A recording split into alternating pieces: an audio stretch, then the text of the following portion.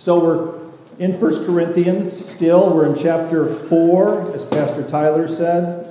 We're going to work our way through verses 1 through 4. I've got some nice little handout for you in the bulletin to kind of lead you through it. But let me set the stage a little bit for you. What we've been looking at specifically, you all ready for this? Okay.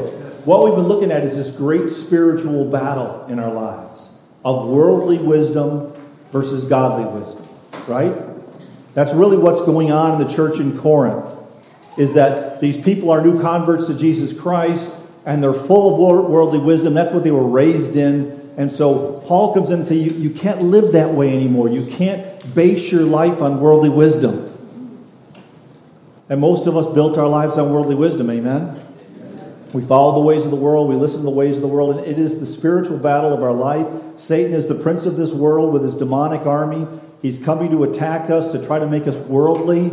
He wants us to trust in the things of the world, the ways of the world. He wants to put all of our treasures in the things of the world. He's trying to get us to align with the world. Right? Or he's also doing this. He's trying to attack our flesh. We've got this weak old person that lives within us, which is our flesh, and he's trying to come and attack us to get us to give in to the desires of the flesh. Is that not the battle of our life? So that's well, here's what's amazing. Everybody goes, well, the Bible really doesn't apply anymore. This took place 2,000 years ago, actually about 1976 years or whatever it was, almost 2,000 years ago. That was the problem in the church, and it's still the problem in the church. It's exactly the same thing going on. So that's what we've been looking at. We've been looking at these different battlefields and situations within our life. And now he goes into this next one, which is the issue of how the church evaluates their pastors. So we're going to get in my kitchen a little bit today. Right? And you guys could leave in your cards, you can grade me and put it in the offering box at the end. And Tyler, too. Put Tyler on there. I don't want to be alone in this evaluation. But the reality is here's what's going on in Corinth. For their whole life, they've been evaluating the philosophers, the leaders of their people, by how powerful their speaking was, how persuasive their speaking was, how intelligent they were, how entertaining they were, and how successful they were in the world. So they looked at these people. If they could come in and wow people with a speech and quote all the philosophers of the past with their great intellect, and it would be entertaining and moving and all this, those were the people they followed. So here's my question. Has anything changed? Who are the pastors that get talked about all the time? The pastors that have... What do you think the number one question is when I meet with somebody, and whether it's a Christian or another pastor, what do you think the number one question they ask me when I say, yeah, I'm a pastor of a Bible church in Aurora? What do you think the first question they ask? How big is your church? How big is your church? How many people go to your church? Here's another one, big one now. How many branches do you have? How many locations do you have? Right? How much revenue do you generate? Are you published? Do you have any books out there that we could read? Do you have a radio slot? A podcast we can follow? And by the way, who are the people that are invited to speak at the big conferences? The small little pastor from the country who's been a faithful pastor for 50 years? No. It's the ones that have a radio program. It's the one that can sell books. Right? Hey, don't hear me on this. I'm not judging those guys. A lot of those guys I follow myself. Nothing wrong with that. But the point is that's not how you evaluate a pastor. Do you think that's how God evaluates a pastor? And the Bema said, okay, everybody that's published, come on up. It's not the way he's going to evaluate pastors on the day of judgment. Here's something the Lord laid on my heart. Who do you think, based on what we know from the Bible, will receive a greater reward in heaven? Jeremiah or Jonah? Jeremiah was a faithful prophet, the weeping prophet as he's called, but he has very little fruit recorded in the book, is there? He doesn't have a lot of converts. Eventually he was killed because the Israelites were tired of hearing God's word preached at them. But Jonah, the reluctant servant, God used him to get the whole city of Nineveh to repent. Even the animals had sackcloth on at the end of that one, right? But I don't know, the Bible doesn't tell us, but I don't believe on the day of judgment Jonah's going to do as well as Jeremiah did, based on what the Word teaches us, because Jeremiah was incredibly faithful to God, regardless of the trials and persecution. So what we're going to do this morning is we're going to look through these texts, and it's give us some key things on how we should be evaluating, not just pastors. Guys, we're going to put, brothers and sisters, I'm going to put this into your kitchen a little bit too, because a lot of this truth applies to how you're walking with the Lord as well. But specifically in context, he's talking about pastors, and specifically he's talking about their judgment on Paul, Apollos, and Peter. Right? So that's the setup, and we'll go into it from there. If you'd open your Bibles to 1 Corinthians chapter 4, 1 through 5, if you don't have them open yet, our brother Jay will open the Word for us. And out of the reverence for God's Word, I'd ask that you'd stand for the reading.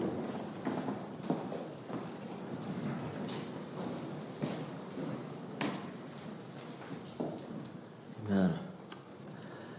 This is how one should regard us, as servants of Christ and stewards of the mysteries of God. Moreover, it is required of stewards that they be found faithful. But with me, it is a very small thing that I should be judged by you or by any human court. In fact, I do not even judge myself. For I am not aware of anything against myself, but I am not thereby acquitted. It is the Lord who judges me. Therefore, do not pronounce judgment before the time, before the Lord comes, who will bring to light the things now hidden in darkness, and will disclose the purposes of the heart. Then each one will receive his commendation from God. May the Lord bless the reading of his word. Amen.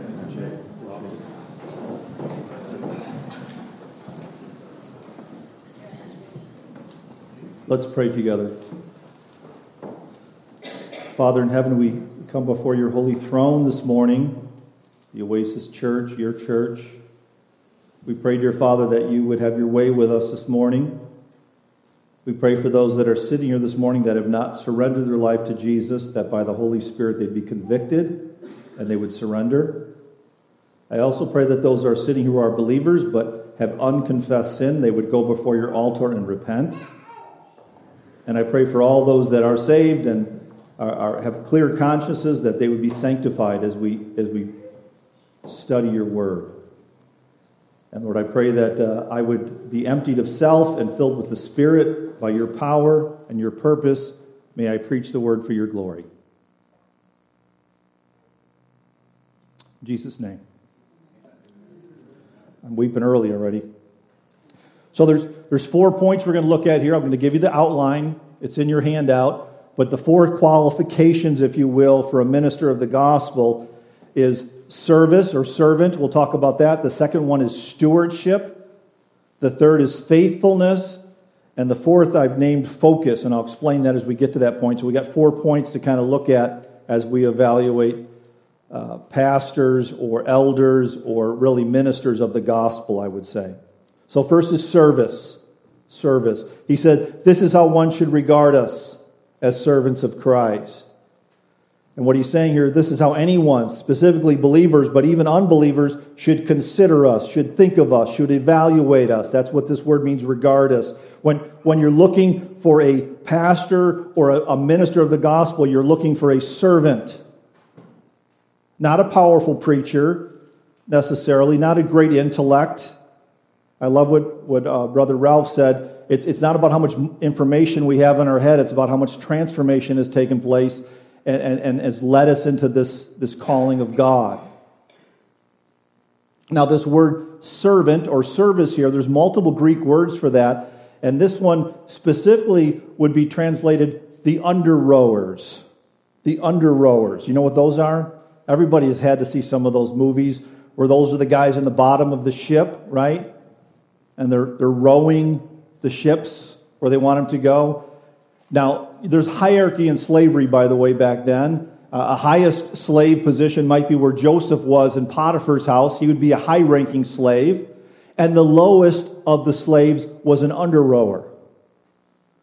It was the worst place that you would have to serve out your terms or your sentences would be in that bottom of the ship. And by the way, if anything happened to the ship, all those people were typically killed. They would die in there. They couldn't escape that lower level. If a hole came in the ship or they were attacked, they would typically die. So it's the lowest level. No slave wanted to be an under rower. But he said, exactly what pastors and ministers of the gospel should be. They should be equivalent to those galley under rowers of a ship. What's he mean by that? He's talking about the level of sacrifice in a pastor's life. He has to fully, completely surrender his life to the headship of Jesus Christ. It can't be Jesus plus anything in a pastor's life. He has to be all in for the call of God. And that's the kind of servants and slavery that he's referring to when he talks about these under rowers.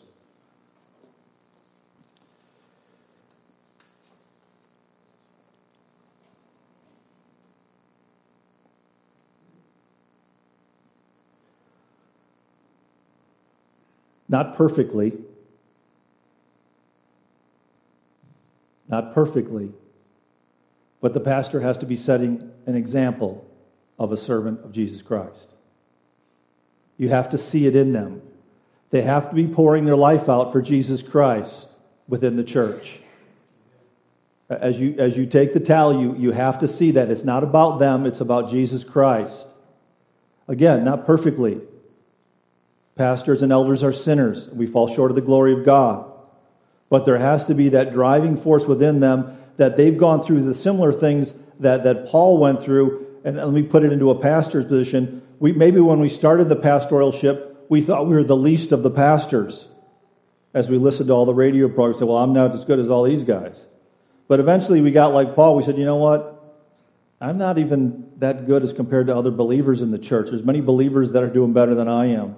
And finally we get to the place Paul was, you know what? I'm just a desperate sinner like everybody else. I need Jesus as bad as anybody else does. That's when you know you've arrived at the position where you can stand up here and empty yourself, deny yourself, and follow Jesus and preach the Word of God. So it's a servant. Now, I got to bring some enlightenment to you about this, that we're not here to serve you. This is where it falls apart in most churches. We're here to serve Jesus Christ, and as we serve Jesus Christ, we then serve you. Are you with me on this? See, now let me give you some statistics. That 50% of pastors drop out of ministry within the first 5 years, which is amazing. It's a sad reality. 50% leave the call within their first 5 years. You know why that is? And what's sad about it is they went to Bible college and seminary, and they spent a lot of their life studying the Word of God to prepare for that call. I believe the number one problem is that they lose their focus and they start to think they're here to serve the church and not Christ. And let me just tell you, if you start to serve the church, man will eat you alive. You will never satisfy the desires of the church body if that's your focus. See, because everybody has different agendas. Everybody has different things they want to put on your honey pastor do list, right? And if you let them fill up your list, well, oh, we need to get more involved in the city of Aurora. We need to get involved more in Wayside. No, we shouldn't be as involved in Wayside. We need a better children's program. And on the works go. So the pastors must continue to remain focused on the King of Kings and the Lord of Lords. And not that we don't do all those things. I'm not saying we don't. But the reality is we don't let man determine our agenda. We let Jesus Christ determine our agenda. And by the way, many of you get burdened with different ministries. That is typically not for a call for you to give it to the pastor. It's a call for you to get involved in that yourselves.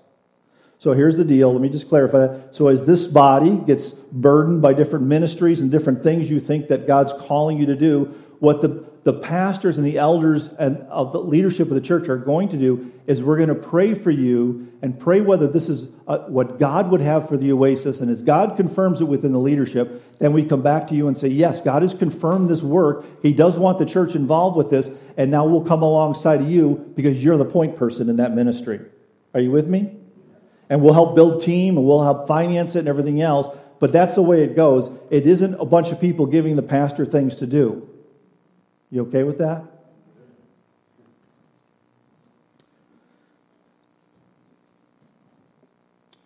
And it's sad. I mean, I meet many young pastors that are caught up in the riptide of ministry, desiring to meet every need, carry out every burden, and what happens is they lose their own intimacy with Jesus Christ, they get disconnected, they get burned out, and they leave the church.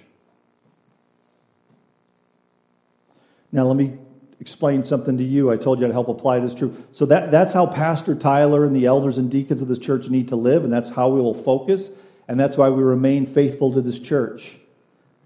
You good with that? Okay, so, but in your own lives, let's apply this to you for a minute. Many people will tell you what you should be doing. Have you noticed that? Every man, every woman has a great plan for your life. And you can't, just because, by the way, there's many good things to do, but there's only one best thing for you to do. God has a best thing for you to do. So just like the pastors and elders have to discern for the direction of this church, you have to pray and discern the direction for your life. Because many people invite you, hey, I see you're gifted in this. Come on along with me. Let's get involved in this ministry together. You have to pray and let the Lord confirm that to you. Don't just follow those calls blindly. Because He is the one that has a wonderful plan for you. If He has a work for you to do, and you need to listen to Him and follow Him. So that's the application for you in this truth about discerning His will. Okay, so first is service. The next here is what? Stewards of the mystery of God.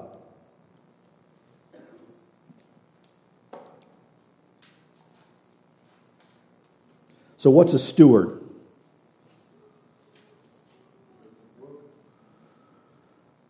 Steward, we get into, typically we see a lot in the Bible about a steward of a household like Joseph over Potiphar's house. It's a manager. It's a manager of something, right? It's a manager. And Joseph was the steward of Potiphar's house. He was the manager of the house. What did that mean?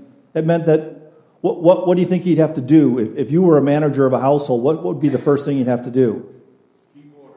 Keep order. Okay, good. We got a rule guy here. I like that. Okay, we got some rules we got to establish right here in this household. Good. What else you got to do when you're managing the whole household?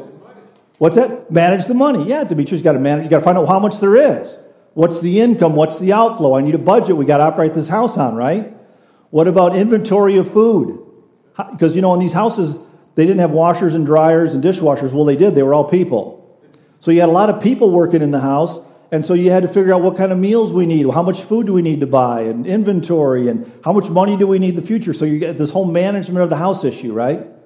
So what he's saying, the second responsibility of a pastor is to be a manager of the Word of God. To be a manager of the Word of God. A steward of the Word of God. Gadget, it's going to be fine. So, what's the first thing a pastor needs to do to be a steward of the Word of God? Just like the household. What's that? Be in the Word. He has to know the Word.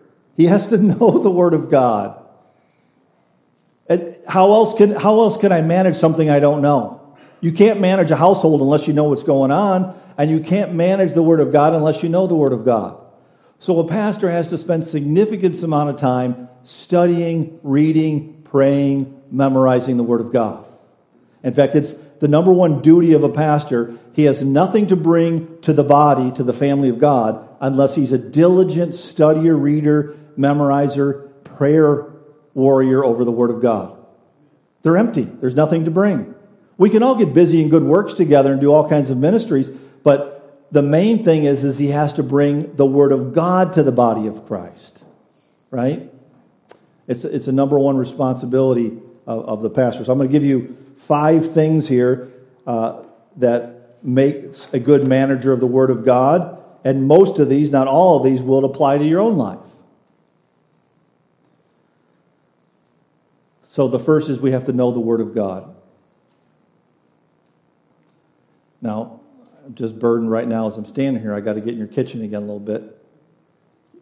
We say this all the time, but brothers and sisters, you've got to be in the Word of God. You yourselves have to be in the Word of God. Turn off the TV. Turn off social media.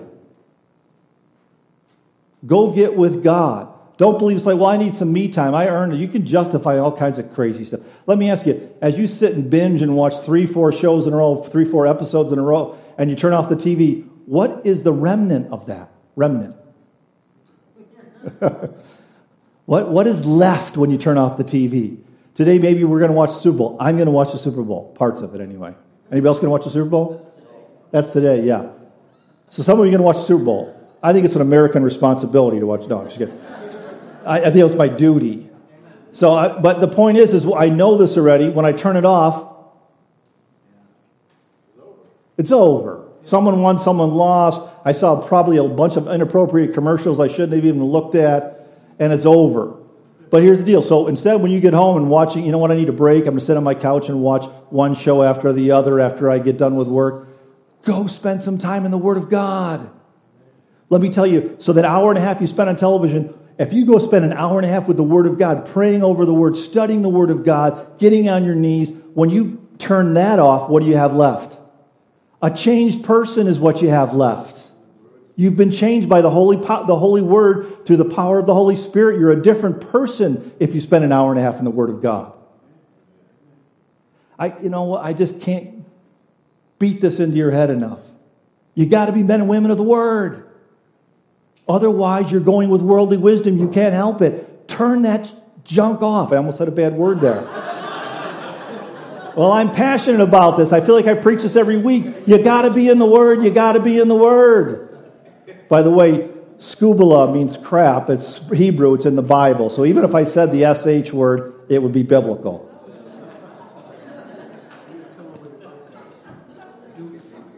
I told you we aren't perfect.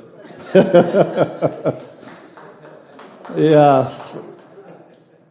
So first we have to be in the Word. All of us do, but especially pastors and elders, and deacons, anybody in leadership especially, but we all do. The second thing is that a pastor must come daily to the Word of God and examine themselves. A pastor has to come underneath the Word of God.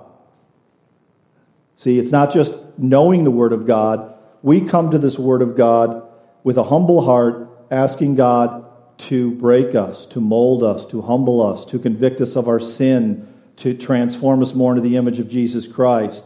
We need to be changed by the Word. Not just study 1 Corinthians chapter 4, 1 through 5 and be able to exegete the text. That anybody can do with enough study. But to come prayed through, convicted of, changed by the Word of God is a second responsibility, or there's no power in the preaching if a pastor himself has not been broken by the Word. And I confess there's been times where I have come up here and I've given you a great speech, but I had not spent the time to be broken by the Word. But I can tell you, more times than not, I pray to God and praise God, I am broken by the Word. So the second thing is he has to be transformed himself. He has to be broken by the Word and know what God wants to change in his life. The third thing about managing the Word of God effectively is they have to pray for what the message God wants to bring to you. See, because where God breaks me, and I have PowerPoints in here that you're not going to see, because you know what? I realize that those particular slides were for me. They weren't for you. So the third thing is now that God's broken me by the Word, the next question I have to ask God is, what does he want to bring to his family? What does he want to bring to the Oasis Church? What is the Word he has for you? Are you with me on this? Because you know what? I don't know all your hearts. I don't know all your trials. I don't know all your tribulations. I don't know. Some of you right now are sitting here with unconfessed sins. Some of you are in terrible relationships. Some of you are thinking about running back to your sin. There's all kinds of stuff going on in our church every Sunday. But God knows. So the third thing is what does God want me to bring to this body? Are you with me? So that's the third thing a pastor has to pray to manage the Word of God effectively. The fourth thing is a pastor must be courageous, bold, and obedient to all of the Word of God. You know, it's quite tempting for a pastor not to preach the hard truths of the Word of God. And I can tell you there's times where, as we're systematically working our way through the Bible, there's a text that comes up, and I know there's going to be some people in the church that are going to be offended by this because of what they're doing in their lives. Are you with me on this? And you know what? What am I going to do? In love, I have to preach that word to them. And you know what happens more times than not? They never come back. They feel I'm judging them. Am I judging them? What's judging them? God is. The Word of God is judging them. But pastors have to be bold and courageous. I'd love for them. Here's the temptation that runs through a mind is that, maybe I won't preach this hard because I really want them to stay in the church a little longer, so maybe they'll be saved and convicted of their own sin and they'll walk away from those adulterous sexual immorality or whatever's going on in their life. Are you with me? No. God says, no, that's not your choice. This is the text today. You must preach it. If they run and don't come back, that's between them and God. But you do it always in love. In love. So what do we have so far?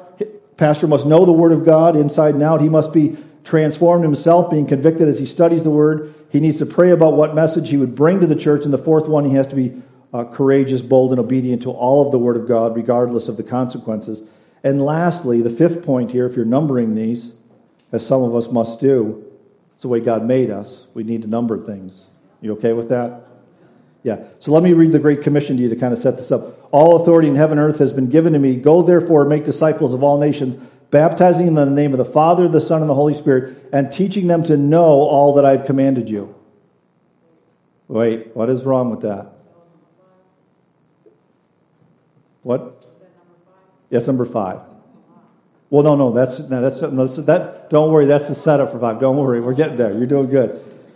Was that the proper translation of that verse? Let me read it to you again. You all know the Great Commission. All authority in heaven and earth has been given to me. Therefore, go and make disciples of all nations, baptizing them in the name of the Father, the Son, and the Holy Spirit, and teaching them to know all the Word of God. What's wrong? To obey. Not to know, to obey all the Word of God. So the fifth point of managing the Word of God is not just to get you to know the Word of God. We have to work with you, discipling you to help you obey all the Word of God. That is the hard work of ministry, by the way. Information's easy. Transformation's hard. And what does that mean? That means confronting sin in brothers and sisters' lives. It's walking with them and with your arm around them, having breakfast with them. That's what all the disciplers do in this church. They life on life. Ralph's always driving somebody around, or someone's at his house or whatever. That's the hard part of the work, is spending time with someone and helping them take in the Word of God and start to obey the Word of God. Okay. All Scripture is God-breathed, useful for teaching, rebuking, correcting, and training in righteousness. It's not just knowing the Word of God, it's living the Word of God. Let me give you this little thing that God laid on my heart. To know God's Word is wonderful. To believe God's Word is more wonderful. To live God's Word is most wonderful. God gave that to me. I like that. I'm not a poet, but... All right, let's go on to the third point. Is this making sense to everybody? Okay, so this one, he says, moreover, it is required of stewards that they be found faithful. What's that mean? So first is servants, galley slaves, under rowers. Second is we have to be managers of the Word of God. The third thing is that we must be found faithful. Moreover. In other words, above these things you must be found faithful. Let me ask you this. If I'm a faithful servant for Christ and I'm a good manager of the Word, but I live like hell, that's what it's talking about, right? I'm not faithful to what I'm teaching you. Do you want to follow a pastor like that? You see me at Miss Lee's every night? I'd probably be in a different bar, to be honest with you. But the point is that if we're not living a faithful life, we're not setting the example for the church by doing what God calls them to do. So they must live out the Word daily in their lives. They must be faithful to the Word of God. They must be faithful prayer warriors for all of you, for their own lives, for their families, and they must walk according to the Word of God. They must be obedient. Again, not perfect, but at least some sort of example for the body of Christ to see and to follow. Don't ever put a pastor on a pedestal. The person that will fall will be you. I remember this time early in my seminary days at Moody, one of the things we used to do is go to Lower Wacker. Does anybody know Lower Wacker? Yeah, Lower Wacker back then was a huge homeless community down there. It was like a city on Lower Wacker. And on a regular basis, especially cold months, in seminary we had these big kitchen grills and cooks, and we'd fill up our vans, and we'd all go down to Lower Wacker, set up a big kitchen, and we'd cook breakfast for everybody. We'd go wake up the people sleeping down there. Earl's been there; he's experienced that. It was a great time because some guys I had to bring breakfast in bed to because they were too sick to get out of their boxes or whatever or under their blankets, so we'd bring them breakfast under there. But I remember many of the guys would say, he goes, many people come down here and say, here's a track for you, a gospel track. He goes, what I like doing is watching people's tracks. I don't need your track. He said, you guys come down here to be the love of Jesus. You're not trying to shove little pieces of paper into our pockets. You're trying to come here and love on us and show us who Jesus is by how we live our lives. And I bring that illustration up because it's such a beautiful one in that it's not so much what we say, but it's who we are and what we do. It's who we are when no one else is even looking. Who are we, right? That's an indication of someone that is faithful to God. It's not a show, it's a way of life. And a pastor must be faithful. Amen. Steamer. I'm going to Steamer again. I used Maurice a couple times, and it doesn't feel good with me. I got to go back to Steamer. Okay, brother. He says you got to walk the walk and talk the talk.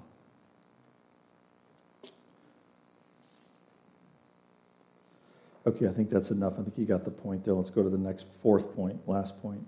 I'm feeling good today, time-wise, right? So the fourth one is focus. Focus. How about this? How does this sit with you? But with me, it is a very small thing that I should be judged by you or by any human court. How does that feel? If I said to you, by the way, it's a very small thing for you to give me any kind of criticism or encouragement. You okay with that? That's not what he's saying. But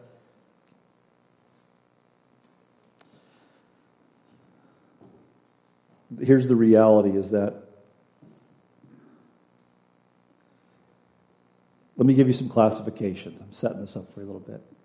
This is just from my experience. People come and I've received countless criticism and countless encouragement for my almost 30 years in ministry now. I've seen both, lots of both.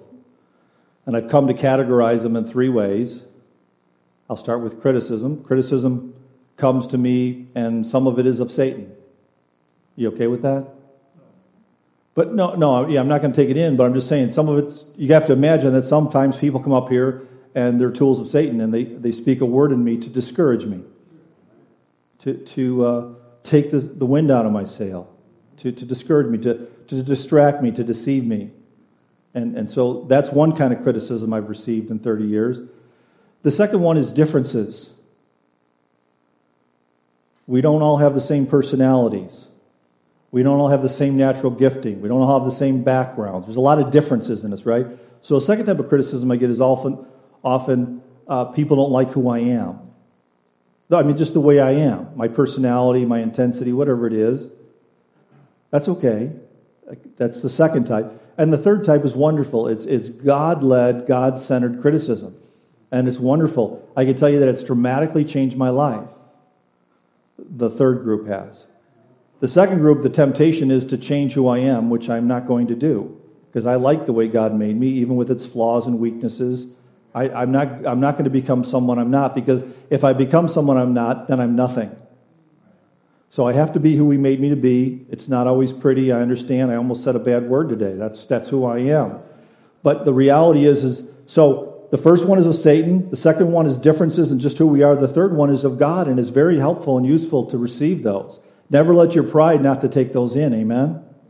So the point what Paul's making is he gets these, and now encouragement can be the same thing. It can be of Satan because it's flattery where Satan's trying to build up my pride in me, right?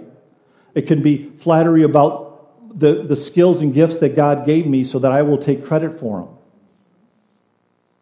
And the third encouraging is God has sent so many faithful encouragers to me at exactly the right time I needed them, because God He knew I needed to be encouraged because I was running out of wind myself.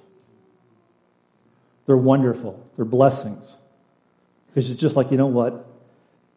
Even this might surprise you, but I want to quit sometimes. Does anybody else want to quit?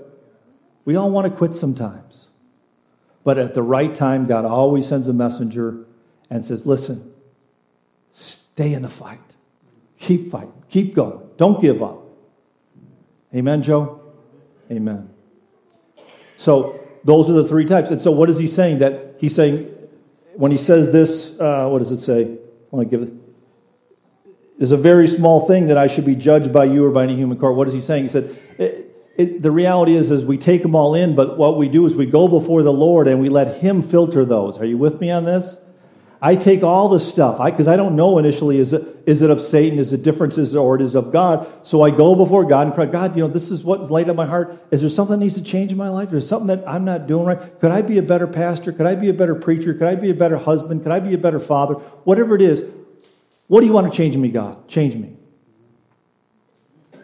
And by the way, all of us should be every day getting on our knees or our faces and saying, God, Holy Spirit, search me and reveal to me the sin that I am unaware of that lives within me.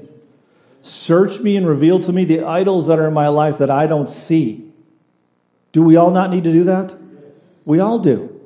We all have blind sides. So as people criticize or encourage, what Paul is really saying here, focus is the word I'm using for this, focus. I'm not taking it in. I'm going to hold it loosely in my hands. I'm going to go before the cross of Jesus Christ, and I'm going to let him determine what needs to change in me.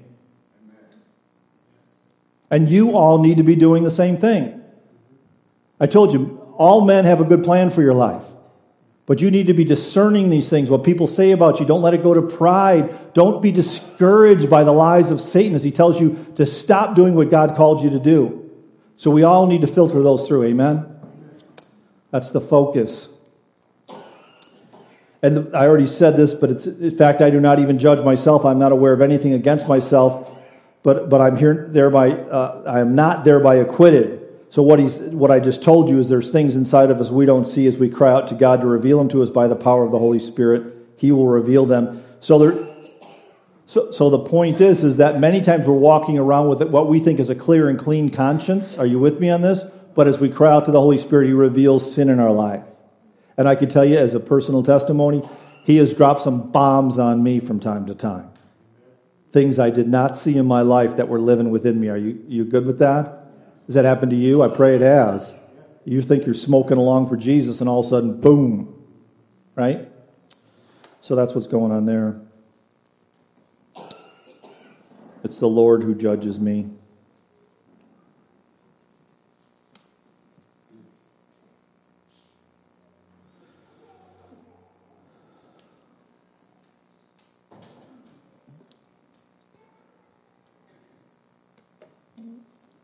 Last verse here for our time is, it says, 1 Corinthians 4:5. Therefore do not pronounce judgment before the Lord comes, who will bring to light the things now hidden in darkness. This is not talking about sin, by the way. And disclose the purpose of the heart. He's talking about the motivations behind people's heart. Don't be passing judgment before Jesus comes back. Then each one will receive his commendation from the Lord. He's talking about the bema seat of Jesus again, as he was just a few weeks ago. So the point is that we have to, brothers and sisters, this is kind of a warning to the church, is that we have to be careful about what we say into other people's lives. We have to be careful in what we say. See, so I just told you the three types of counsel I get, whether it's criticism or encouragement. We got to be careful with what we say to other brothers and sisters. We don't want to be tools of Satan. And you have to pray for it yourself before you go to a brother and sister and say, Lord, is this something you really want me to say to that brother or sister in Christ? Do I need to get into their kitchen about this? Confirm it to me, because I don't want to be used by Satan, and I don't want to be pointing out differences of people based on personalities, natural gifting, or something else. I don't want to fall into that trap either. I only want to share the things that God wants me to share with a brother and sister in Christ. And that's what he's warning. He said, be careful. He said, because of the day of judgment, the true motivations of the heart will be revealed. And let me tell you this. I know for a fact we will all have regrets of the things we've said to other brothers and sisters. As the light comes and we see the true motivations of the heart, we'll be convicted by what we said to them. You good with this? So what are the things we need to evaluate pastors on? Service,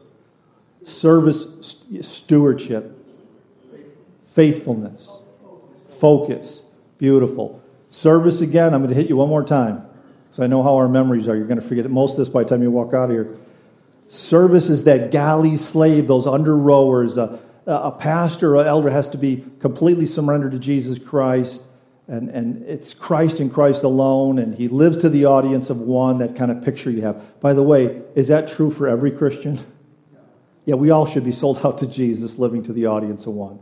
Second one is stewardship, manages the Word of God. I gave you 5 points. One is they need to know the Word. Second, they need to be transformed by the Word. Third, they need to pray to what Word to bring to you. Fourth, they have to have courage and boldness to bring the Word. And fifth, they have to help you be transformed through discipleship to live the Word. That's stewardship. And the last thing is focus. Don't take criticism and encouragement carefully. Give out criticism and encouragement carefully. But always pray to the Lord and obey Him. If He wants you to give some constructive criticism, do it. If He wants you to give you some encouraging words, do it. There it is. Let's pray. Father in heaven, thank you for your word. All of us pastors and elders and deacons and really everyone in here cries out to you that these truths would be true in us. That we'd all be above reproach. We'd all be men and women of the word. Good managers of the word of God. That we would turn off our TVs, our social media, and spend more time with you. That eternal reward of spending time with you that we don't get in anywhere else. And Lord, I pray that we'd all be encouragers and also bring constructive criticism as you lead. We love you, Lord Jesus, in your precious name. Amen.